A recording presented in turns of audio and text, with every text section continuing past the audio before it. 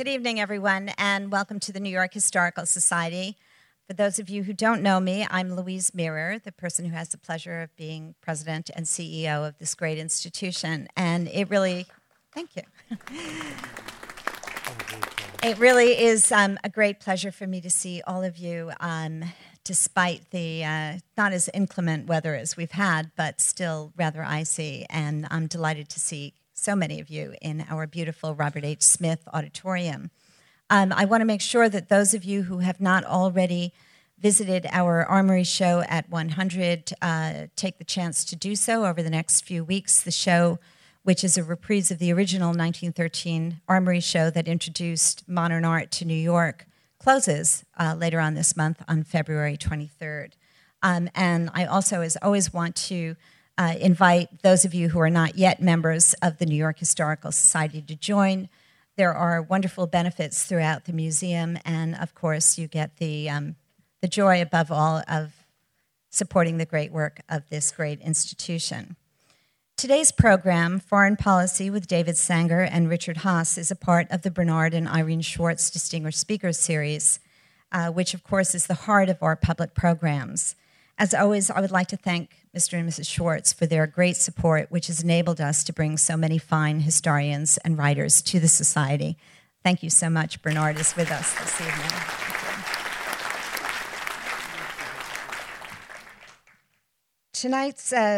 Tonight's program will last about an hour, and it will include a question and answer session. Audience members will be invited to approach two standing microphones to my left and to my right, which will be set up in the aisles.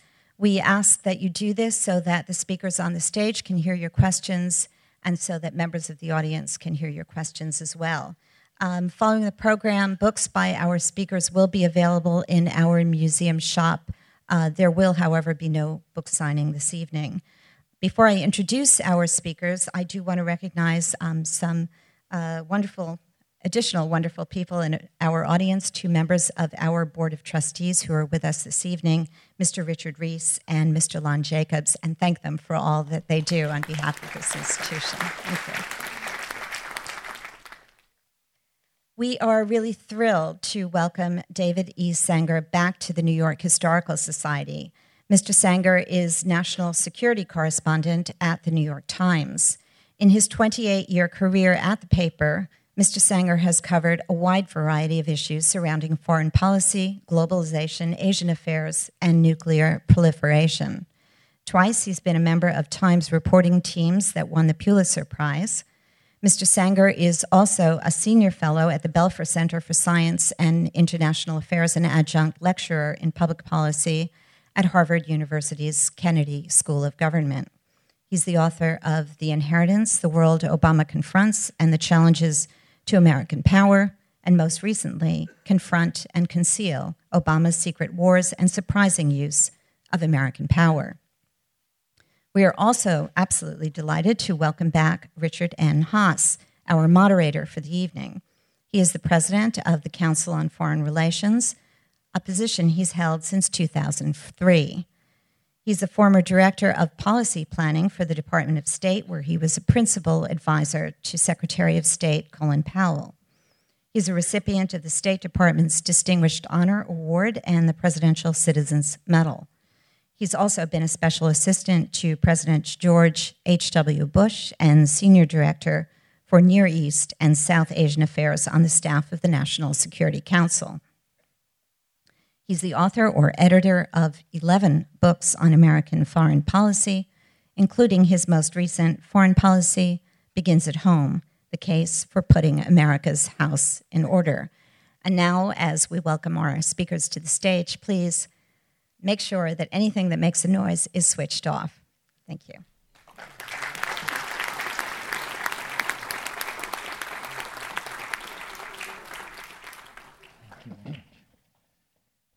Actually, I was disappointed to hear that we wouldn't be signing books because I was prepared to sign all of David's books.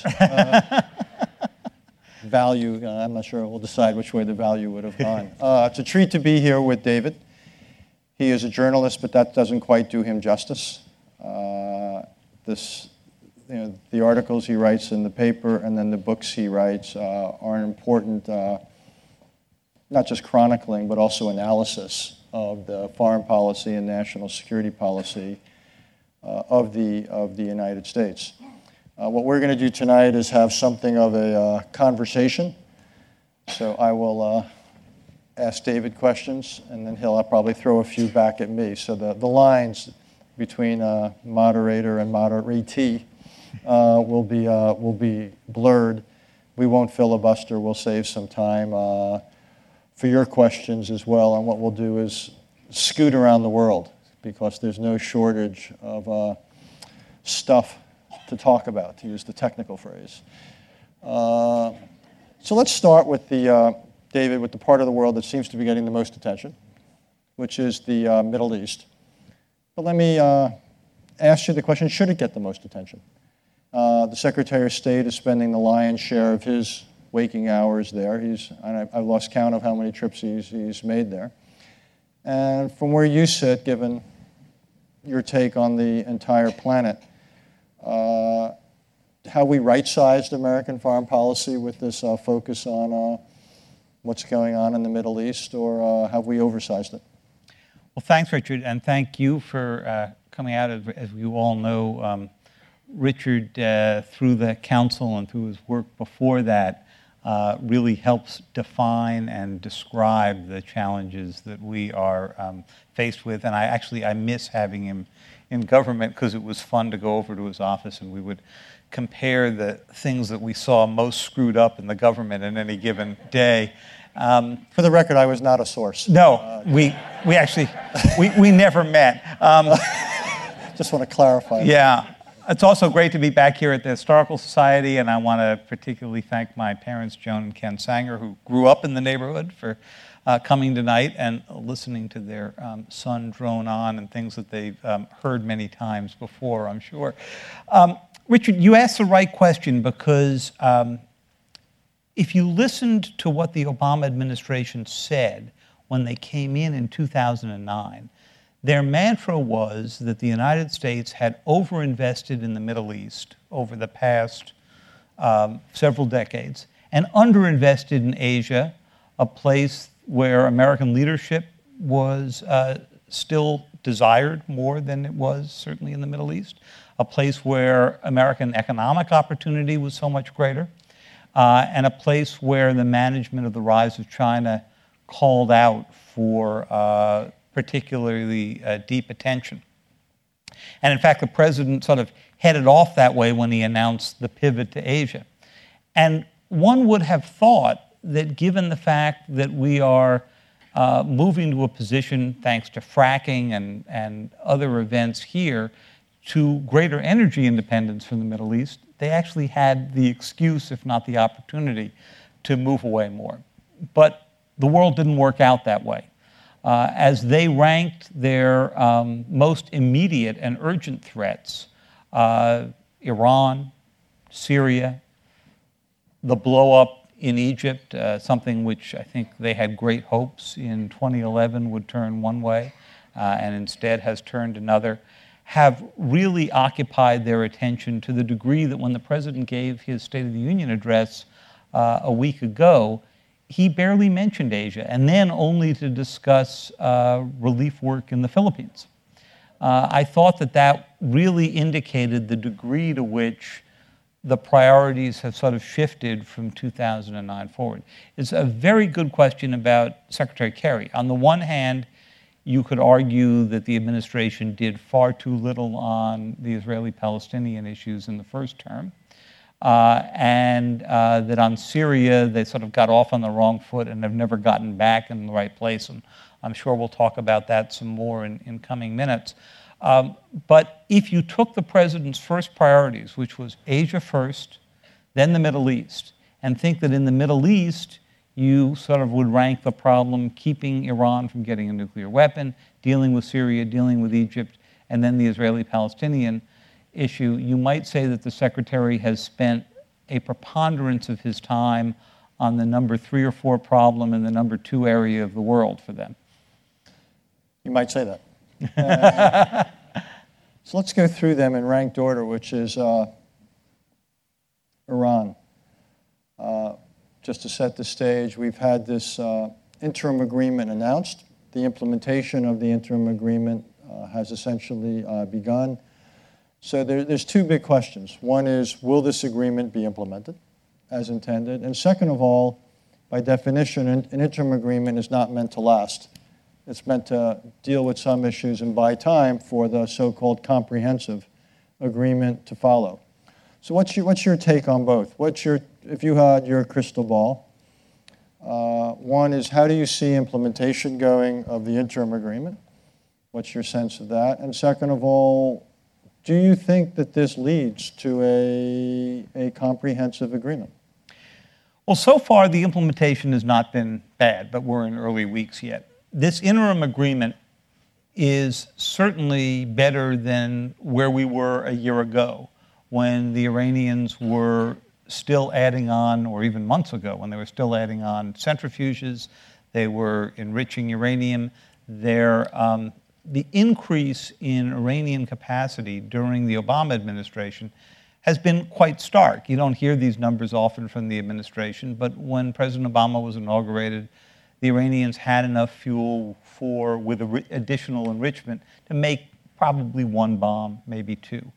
They're at the point right now where they could make 7 or 8 with additional enrichment. So freezing them right where they are is a very good thing.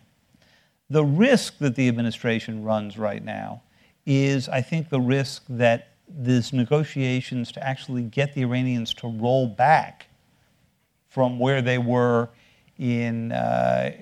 back basically to where they were when the president took office or earlier, is going to be an extremely difficult one.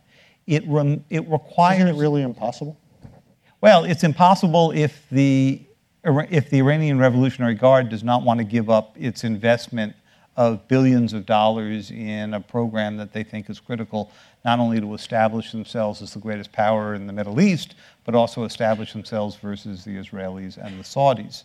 The Saudis being probably their bigger worry of those two right now. But I think that the biggest risk, Richard, is that to get a deal, you actually need 3 deals. You need a deal between President Obama and with the Europeans and President Rouhani. You need a deal between President Rouhani and those in his own government who do not want to roll back. And you need a deal between President Obama and Congress. And we have seen that the president has come perilously close in recent times to Congress passing additional sanctions that probably would have blown up the deal had Congress acted, because the agreement is very clear that there can be no new sanctions imposed while this interim is there. So let me flip the question back to you, since you dealt with Iran for so many years until you left the State Department in 2003. Of course, at that moment, there was no problem, right? Well, there was a small problem. But as you have negotiated and dealt with the Iranians over the years, how much room do you think they have to back off on a program in which they have put so much of their national prestige? They have more room than they did for 2 reasons. One is they've built up so much, it's easier to walk some of it back. If you have 18,000 centrifuges, it's easier to slice away some, because it gives you, again, things to compromise with. More important, they've got great incentive to walk back because of the economic pressure. I mean, to me, the most interesting moment in Iranian history after the revolution in '79 was when the Ayatollah Khomeini gave that famous speech, and it's when he sued for peace in the Iran-Iraq War in '88, I think it was. And he basically said, "This is like drinking a cup of poison to me, but I will do it in order to save the revolution." So the real question is whether the current leadership of Iran, including the current supreme leader, come to the same conclusion, that they have to be willing to make difficult, painful compromises from their point of view in order to, if you will, save the revolution. And that's where the sanctions and the pressure on Iran become important. And my hunch is they might be willing to make some significant compromises. But when I interrupted you before and I said, do you think it's possible? Are they going to go down to 0? No. And to me, the really interesting question is there some area, which if I had to put it in a bumper sticker, is there enough nuclear capacity to satisfy Iran psychologically and politically, given, I think you're exactly right, their internal negotiation? That's not too much for us, given our internal negotiation with Congress, and in particular our external negotiation with Israel. And can we come up with an Iran that's it's a Goldilocks approach?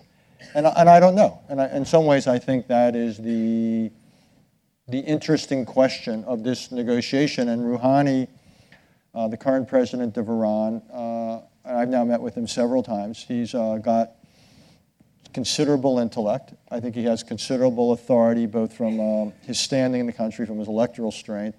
On the other hand, the other guy has the title Supreme Leader.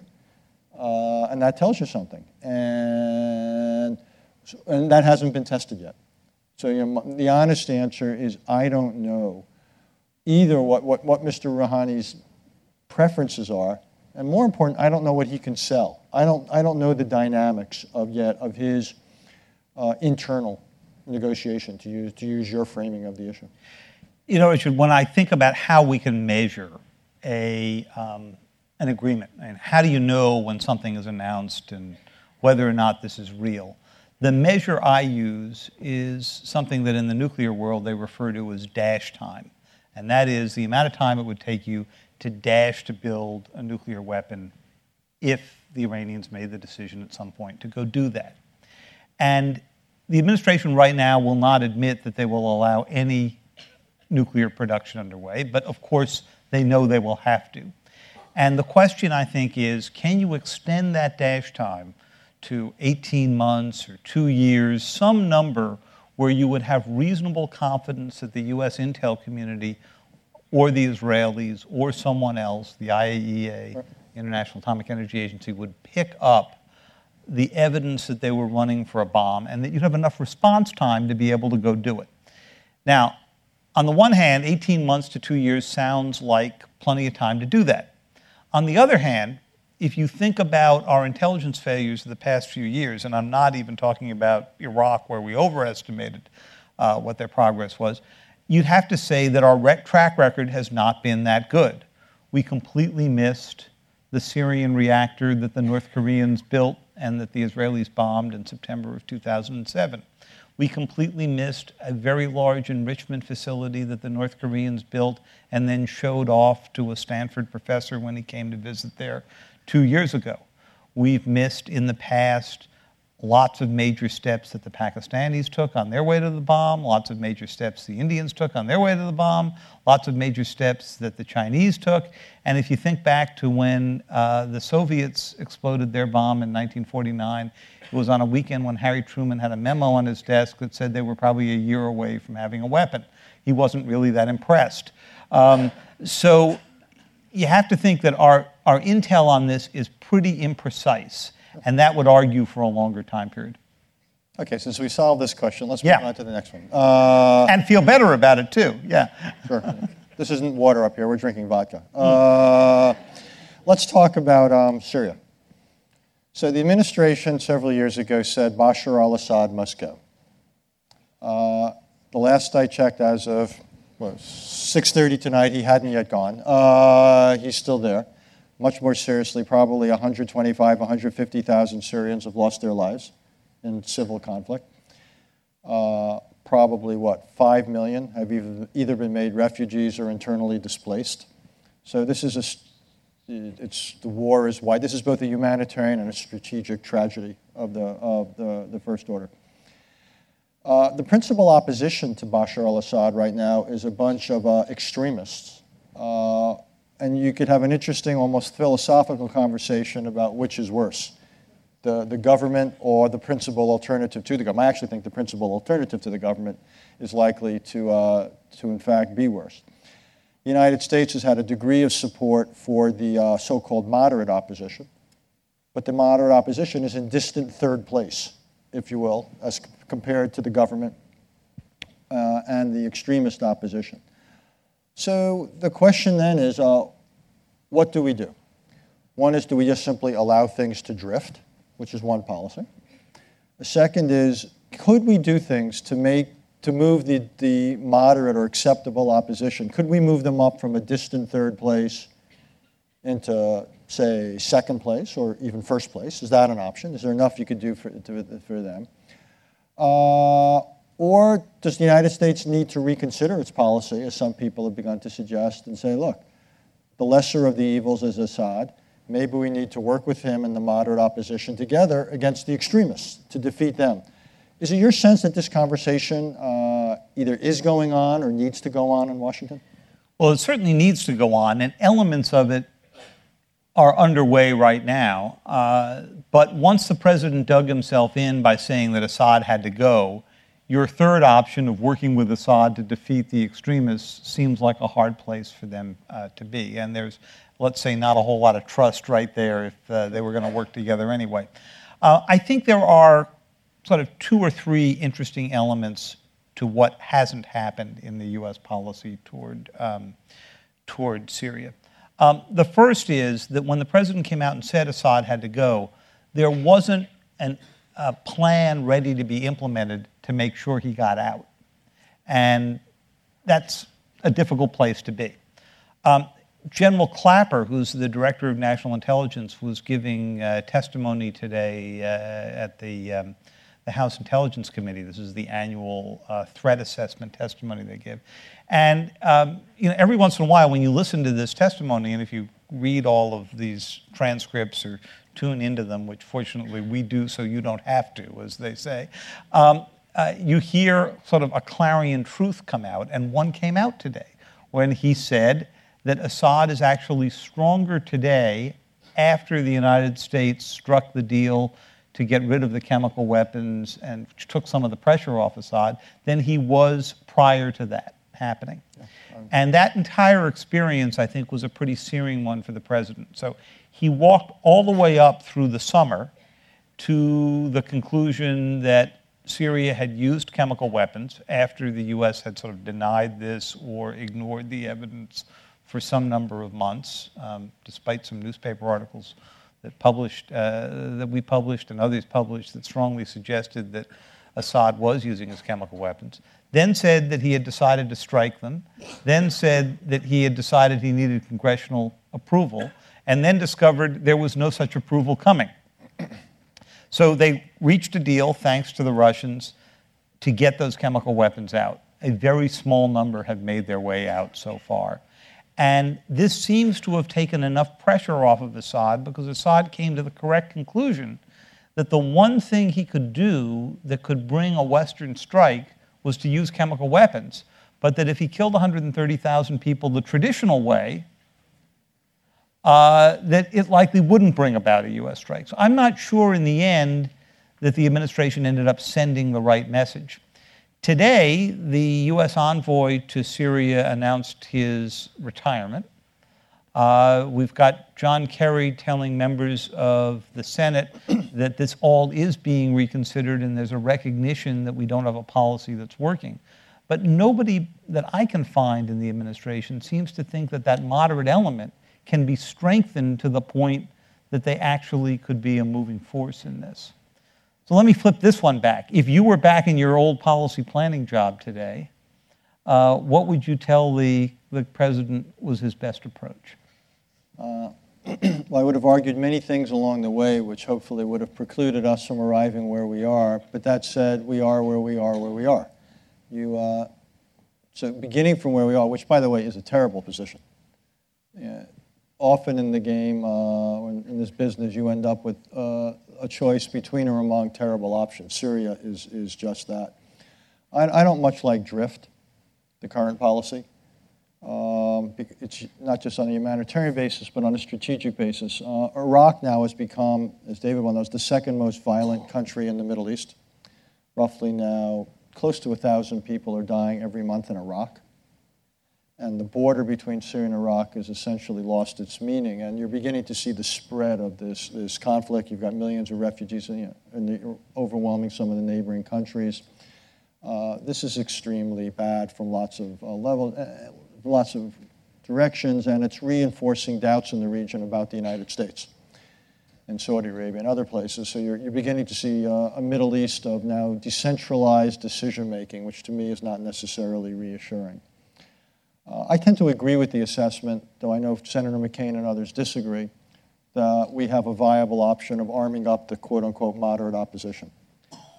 That argument that option may have existed a year ago, and indeed I favored it. As did Hillary Clinton, as did David Petraeus. I think that day has probably come and gone. And to resurrect it would be very, very tough. It'd be worth an intelligence assessment about whether it could be resurrected. I'm skeptical at this point. The idea of a radical takeover, or more likely, I think what drift would lead to, if that's your assessment, that arming them wouldn't do much good, is that you have parts of the country controlled by Bashar al-Assad and parts of the country increasingly controlled by these extremist groups who would be a threat not just to Syria, but conceivably to us. This is now, Al-Qaeda and Al-Qaeda-like groups now control more real estate than they ever have in their history. Not a widely known fact, but it has the virtue or the tragedy of being true. So yeah, I would begin to think the unthinkable. And the question would be, strategically, do we need to think about some type of a willingness to relieve some of the pressure on the regime, in the short run, and to work with them to build the moderate opposition, to take the regime pressure off the moderate opposition, in order to build up the moderate opposition, put less pressure on the regime, so then you could put more pressure against the extremists. I would look at that option. I still would want, and I think this is where the Russians get very interesting. I have no illusions about the difficulties of working with Mr. Putin. But I do think the Russians have an interest in seeing this war not continue.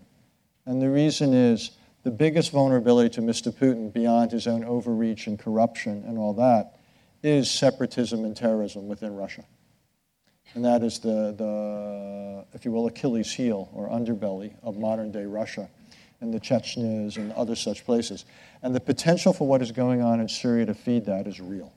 So the idea that Russia might also be interested in a way of ultimately ending this conflict, which could involve, though not immediately, as John Kerry tried to do, and not as a precondition, but as a medium or long-term result, some type of regime evolution in Damascus, I think is possible. But it would mean the administration would have to swallow a very bitter pill of alleviating some of the pressure against what is truly an unsavory regime that's committed all sorts of war crimes.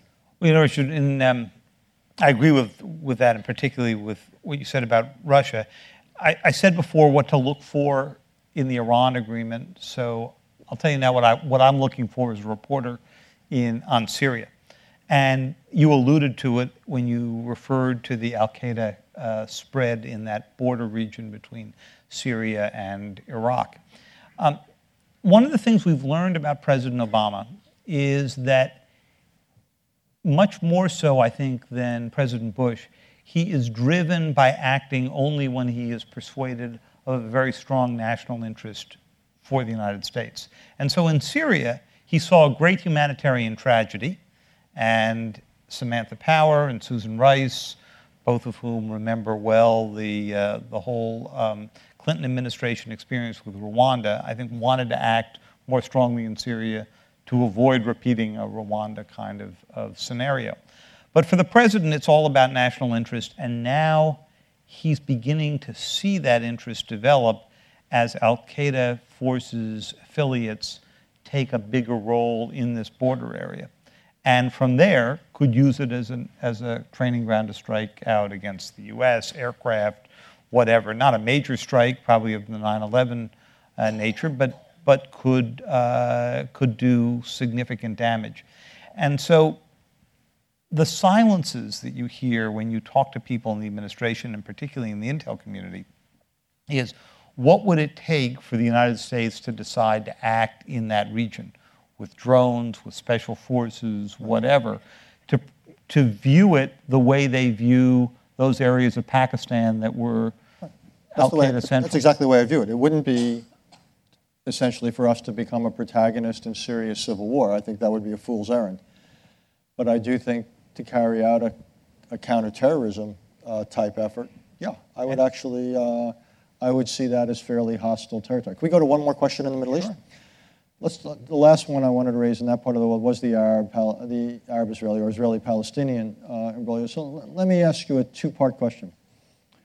It's a loaded question. I wouldn't expect any other kind. That's good.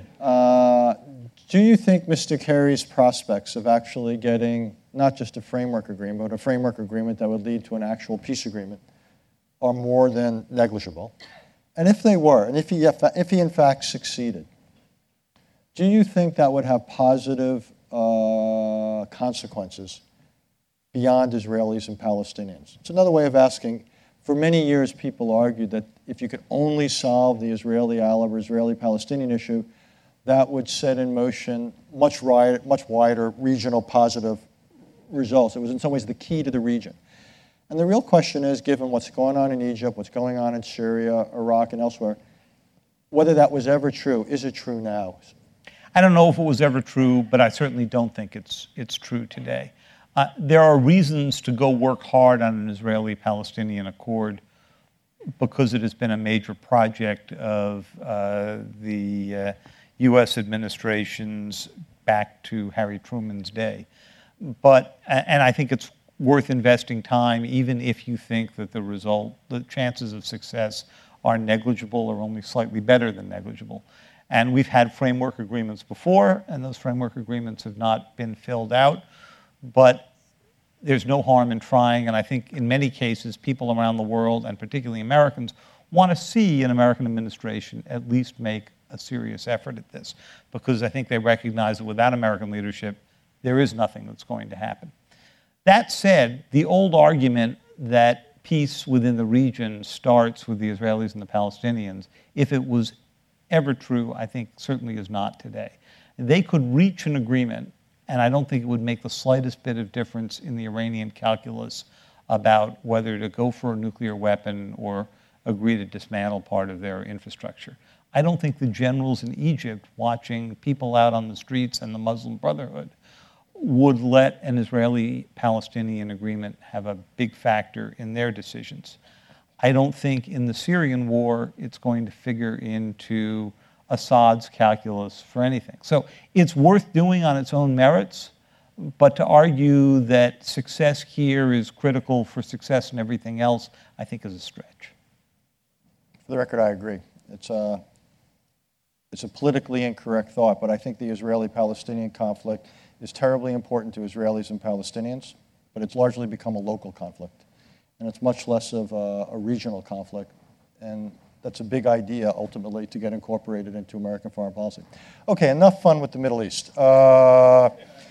Let's pivot, shall we say, to Asia. Secretary of State's going to be going out to Asia before too long. Secretary of Defense. President's going in April? President's going in April. Here it is. It's 2014, February. We're coming up in this summer on the 100th anniversary of the outbreak of the First World War, the Guns of August, as Barbara Tuchman characterized it.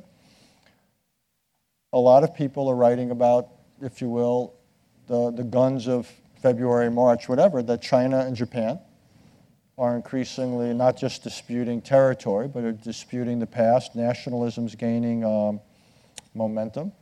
They barely talk to each other. They shout at each other a lot.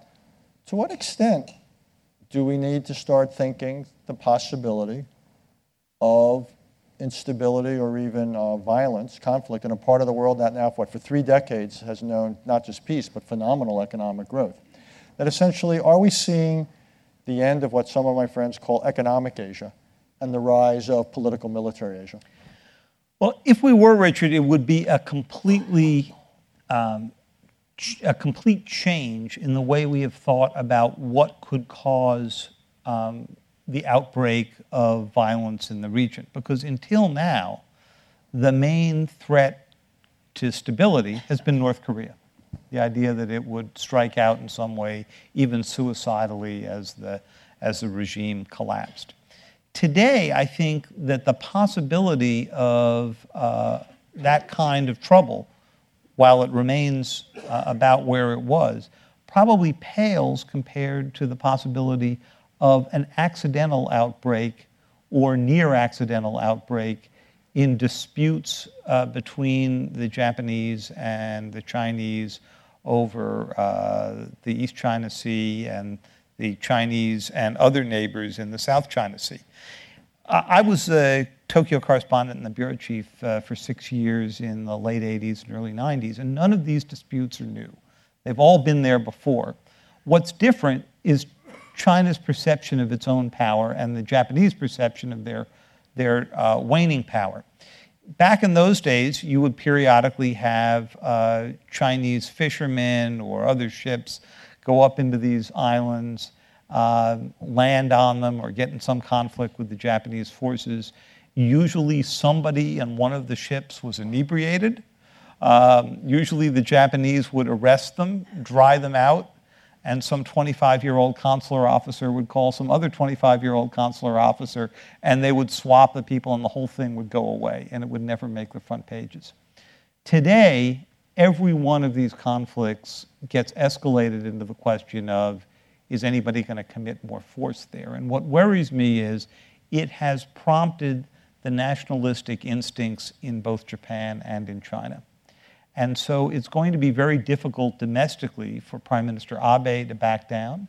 And it's going to be very difficult domestically for Xi Jinping in his first full year as the president in China, and at a time that he is trying to exercise more control than his predecessor had over the People's Liberation Army and the other military units, to back down as well. So I think the chances of an outbreak are higher, and I think that probably means that big elements of the pivot, including a greater American naval presence in the region, probably overdue, and they're probably going to wish that they had done that a lot faster than they did. I tend to agree. Let's talk a little bit about one of the big. I've just come back from Germany, and if you go into any meeting in Berlin, the biggest subject for the last few months has been NSA, which is known there as no spying on allies. And the whole, we wouldn't think of it, I'm sure. Yeah. Yes. Well, that's what I wanted to talk about. But as you all know, the United States has been conducting various kinds of surveillance, both targeted surveillance on certain leaders, including the Chancellor of Germany, as well as more general surveillance of the population there, and all that. You're a reporter, so I wanted to ask you a question, which I can't get a clear answer to. Is it your sense that NSA was doing all these things simply because it could? Or is it your sense that someone told them they could? I'm not sure which is worse, but I'd be curious your view on which would be worse. There are 2 or 3 different categories of what the NSA was doing, and I think the answer for them may be slightly different in each. Okay. So the National Security Agency is one of the largest intelligence agencies we have. They're the folks who do almost all electronic surveillance. They're code breakers, and increasingly, they are cyber warriors. They are the key to America's newest arsenal, which is the cyber arsenal. Think to the Olympic Games program against Iran, which was the program to try to destabilize Iran's nuclear centrifuges using the first state-directed use of cyber weapons. That was all based inside the NSA. And so they've got multiple missions. And to understand the question of, are we doing this because the government authorized it, or are we doing this because we can, depends on which mission it is. So on the national leaders, the eavesdropping on Angela Merkel's cell phone calls back in Germany, and this was her personal cell phone, we're told, so they picked up every exciting conversation between her and her husband. Raised the question that we've asked in Washington, which was, if you're going to go to all this effort, could you at least do it against the French, because the conversations will be a lot more interesting. But in that case, the capability built up, we believe that scores, if not hundreds, of national leaders and then sub-leaders were listened to. And from everything we've been able to tell from the reviews that have been done at the White House, these never got a thorough vetting in either the Bush administration or the Obama administration, because they weren't first or second order threats. The threats that get reviewed at the White House level are terrorism, nuclear proliferation, the things that really can come back and bite you. But if the NSA is routinely listening in on the chief of staff to the Mexican president, that doesn't necessarily come up for a review at White House level. And I think the president was a little bit shocked to discover either the extent of this or the risk, more likely, that it would become public. And nobody did the calculus that you really have to do with these kinds of programs and that the CIA does with covert programs every year, which is, let's look at the amount of intelligence we're gathering. Then let's imagine that we're reading about this program on the front page of the New York Times or the Washington Post some morning. Is the value of the intel you're getting greater than the damage you do to your relationship once it becomes public? And since the NSA never really had leaks before, that was the realm of the CIA where everything leaked over time, I don't think they ever really did that measure. So that's one category. On the domestic surveillance, the NSA clearly had a program that was being overseen probably more rigorously than any program I can imagine. They reported regularly to the intelligence heads in Congress. It was reviewed regularly at the White House at very senior levels. The president knew about it, and this was what was authorized under the Patriot Act and what followed. And so there, the NSA argument is we're simply doing what we were told to do. Their mistake, to my mind, is when you're collecting the telephone numbers of everyone in this room, right, even if you're not looking at what those numbers are, you need some democratic buy-in on the fact that you're going off to do this. And I think in the days after 9/11, they probably would have gotten that had they announced the program and said, we're going to have these all sitting in a database. They decided in the end, because they're an intelligence agency and they think of secrecy first, that they weren't going to go do that. We could go on any of these three sets of subjects, the Middle East, Asia, or NSA. We could add to it climate change, or international economic issues, or energy, or Latin America, or Africa, or South Asia, but we're not going to do it. Not because we're afraid to do it, but because we want to take some questions from you all. So there's two mics, one over there and one over here. If you would like to ask a question, go to the microphone, tell us your name, and please make it a question, and please make it succinct. And over to you, sir. Seymour Cohen, thank you for a very informative discussion. You've described an administration with a disastrous foreign policy. And I'd like to go to another side of it. What's the perception of the United States around the world in view of the fact that we don't allow South Korea to enrich? They're our friend. We don't tell the Saudis anything. They're our friend. We worry more about a Jew building a house in Jerusalem than the Iranians building a nuke. Why should you be America's friend in this world? Well, Richard just came back from Germany, so I want to ask him to answer this first. I was there about a month and a half or 2 months ago. You couldn't find a country that was more closely allied with the United States than Germany during which time, and you worked on the reunification issues. Tell us whether or not you think this is lasting damage to this question, or tell us whether or not you think this is one of those temporary things that one goes through, and then I'll give you my answer to that after. I actually think there is lasting damage in Germany and beyond, and I hope I'm wrong, because if I'm right, the consequences of it are potentially severe. In Germany, let's take a second for the context. It's now 25 years after the wall came down. It was November 11/9 of all days, 1989, that the Berlin Wall first began to get dismantled. So anybody under the age of roughly 45 was a teenager, was not politically aware then, which is another way of saying a big chunk of the German population doesn't see the United States as the country that basically was the steward of 40 years of Cold War, that doesn't see the United States as the country that introduced democracy to Germany, but instead sees the United States more as a country which went off to war in Iraq, or now has done things that, given German history, you can imagine, given the overreach of the state, are wildly controversial.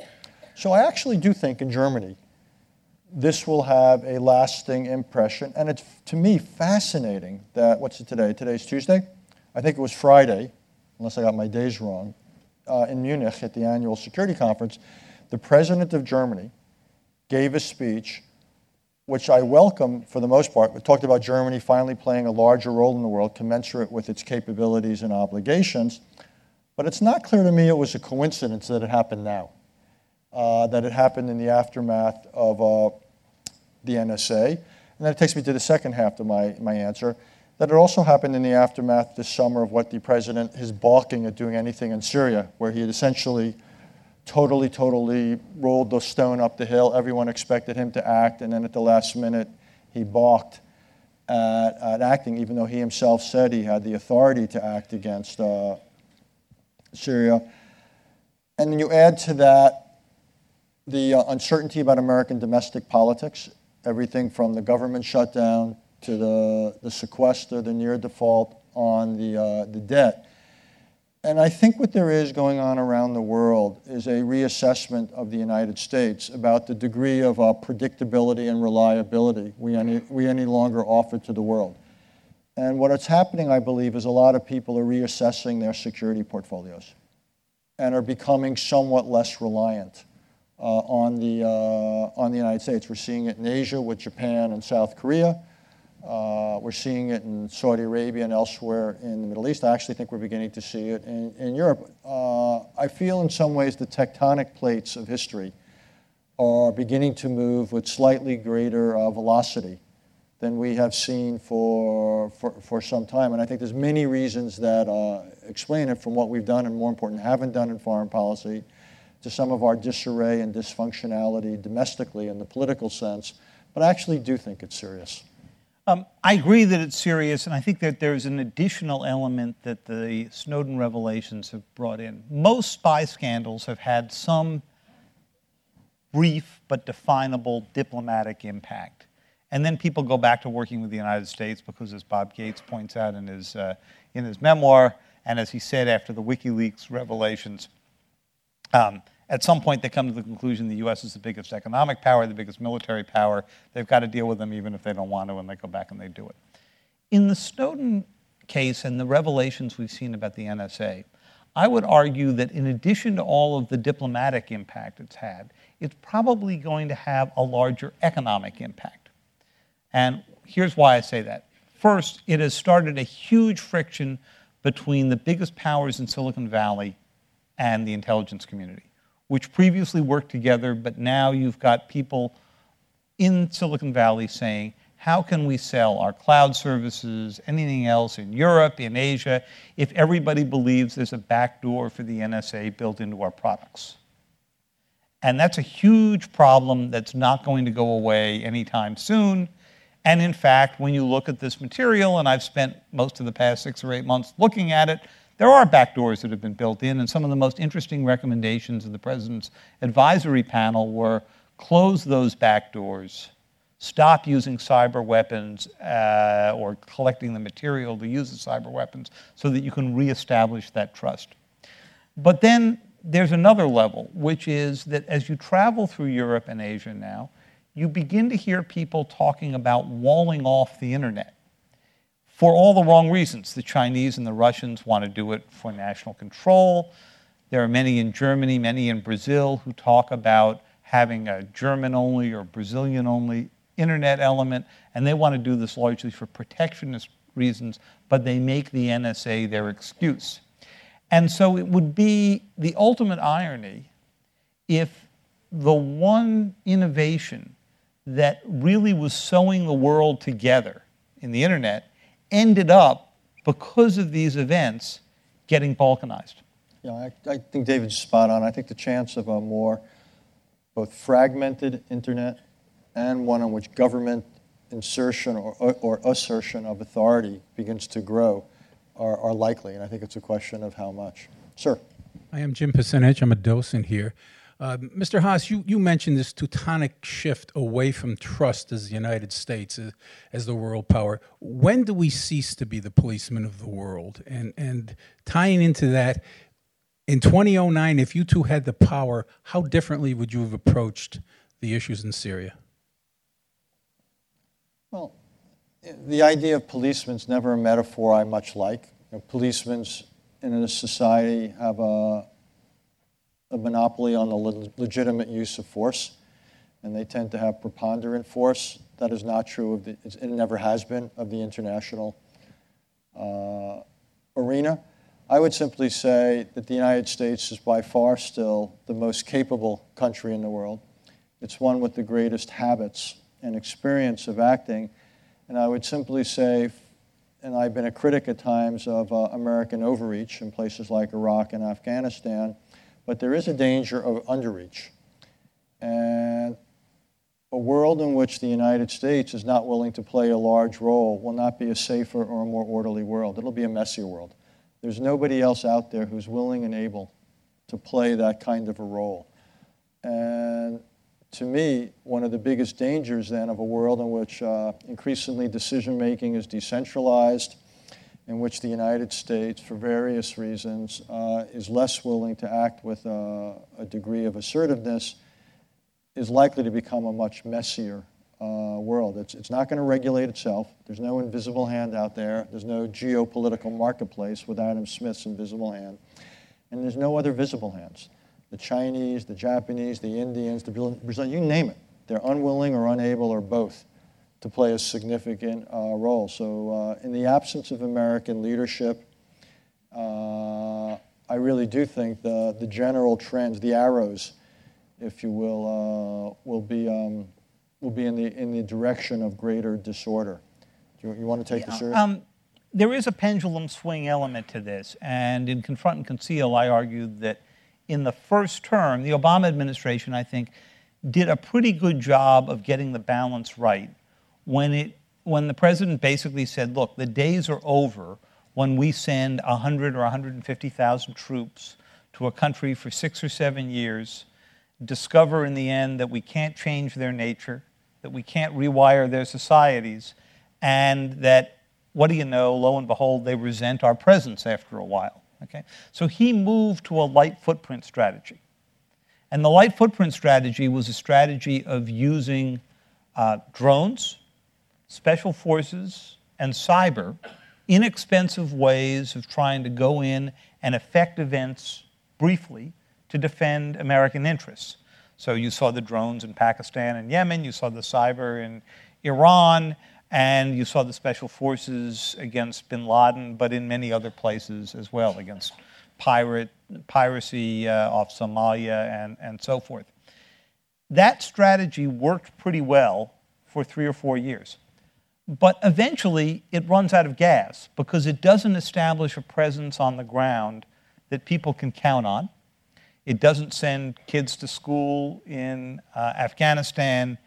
It may wipe out a den of terrorists in Pakistan, but doesn't keep them from moving to that region that we discussed between Syria and Iraq.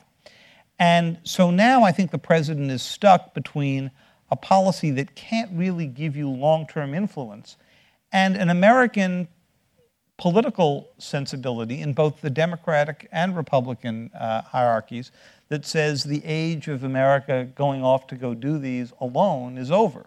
So the president's demanded that others step in. He wouldn't act in Libya until NATO did as well. That's fine, but in Syria, you finally hit the case where no one else was willing to come in. And so we sat back. Actually, I'll give a slightly different answer, though I don't disagree with that, which is before you say somebody must go, before you make regime change to the declared policy of the United States, you had better be prepared to do 2 things. One is to see it through. Do what it takes then to oust the king. And second of all, be prepared to do what it takes to put something better in the king's place. In Libya, we were willing to participate in the former, but not the latter. And it's one of the reasons that Libya now is, in some ways, the mess it is. In Syria, we were prepared to do neither. Now, I'm not saying we should have been prepared to do it, but I would say unless you're prepared to do both, and that's a tall order, as we learned in Iraq and Afghanistan. That is, shall we say, ambitious foreign policy. And I would argue in very few instances isn't warranted. Then I would say we ought to think twice before we say somebody must go. That cannot be the default option of American foreign policy. Sandy Needham, following really on the regime change point, in the days before the Second War, failed leaders were allowed to go and live in Kashkash and sit in the sun and get out of the way. These days, we don't seem to have any policy for allowing them to exit elegantly or even alive, and so they behave as cornered animals would. Should we be doing more to get them out quickly? Well, we've actually tried. I mean, look, you can come up with a latter-day Elba. You can build a special Four Seasons.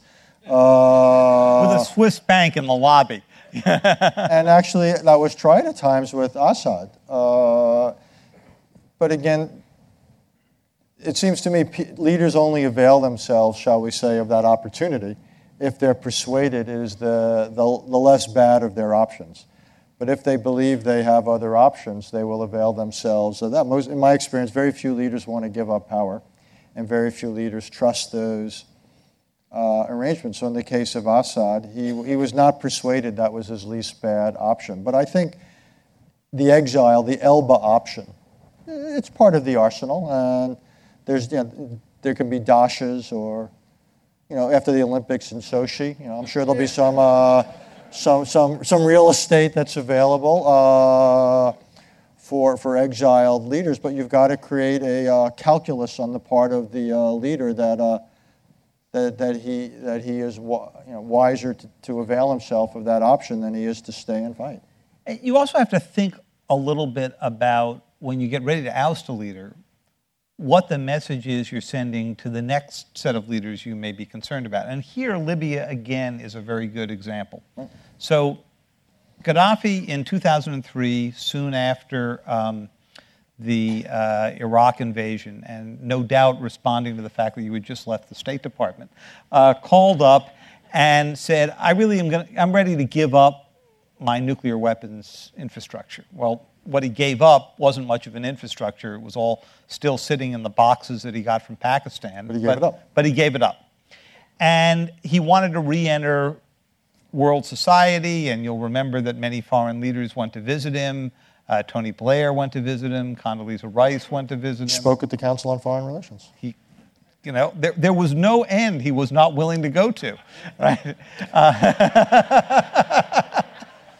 So what happens? He gets in trouble at home, and as soon as that begins, the United States joins a group to drive him from power, and does it successfully. Well, that's fine. He wasn't the nicest guy on the international scene. But the Iranians and the North Koreans were taking notes. He said, okay, gave up his nuclear program. Public turned against him. Americans came in and finished him off. Lesson number one, think twice about giving up your nuclear program, because we might not have gone after him with quite that enthusiasm had we thought he still had any kind of potential nuclear capability. So these are pretty complex decisions. And as I've gone back in the record on the Libya decision-making, I haven't found that the effects on Iran or North Korea even came up in the discussion. Yes, ma'am. Do you think that... You have to introduce yourself. My name is Reba Szymanski. Do you feel that the chances of a terrorist attack in this Olympics at Sochi are greater now than they were in previous recent Olympics? Because all Olympics have the potential for terror. We all remember Munich. All Olympics have the potential for terror. This one particularly does because of the closeness to the Chechen conflict.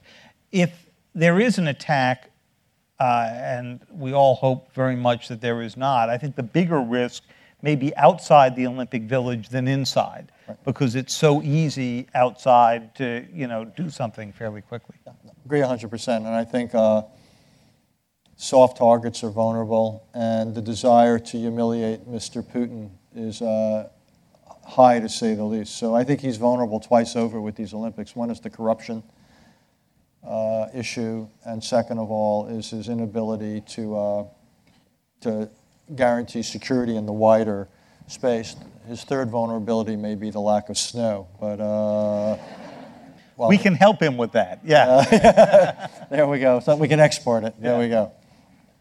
Well, Richard Haass, David Sanger, thank you so much.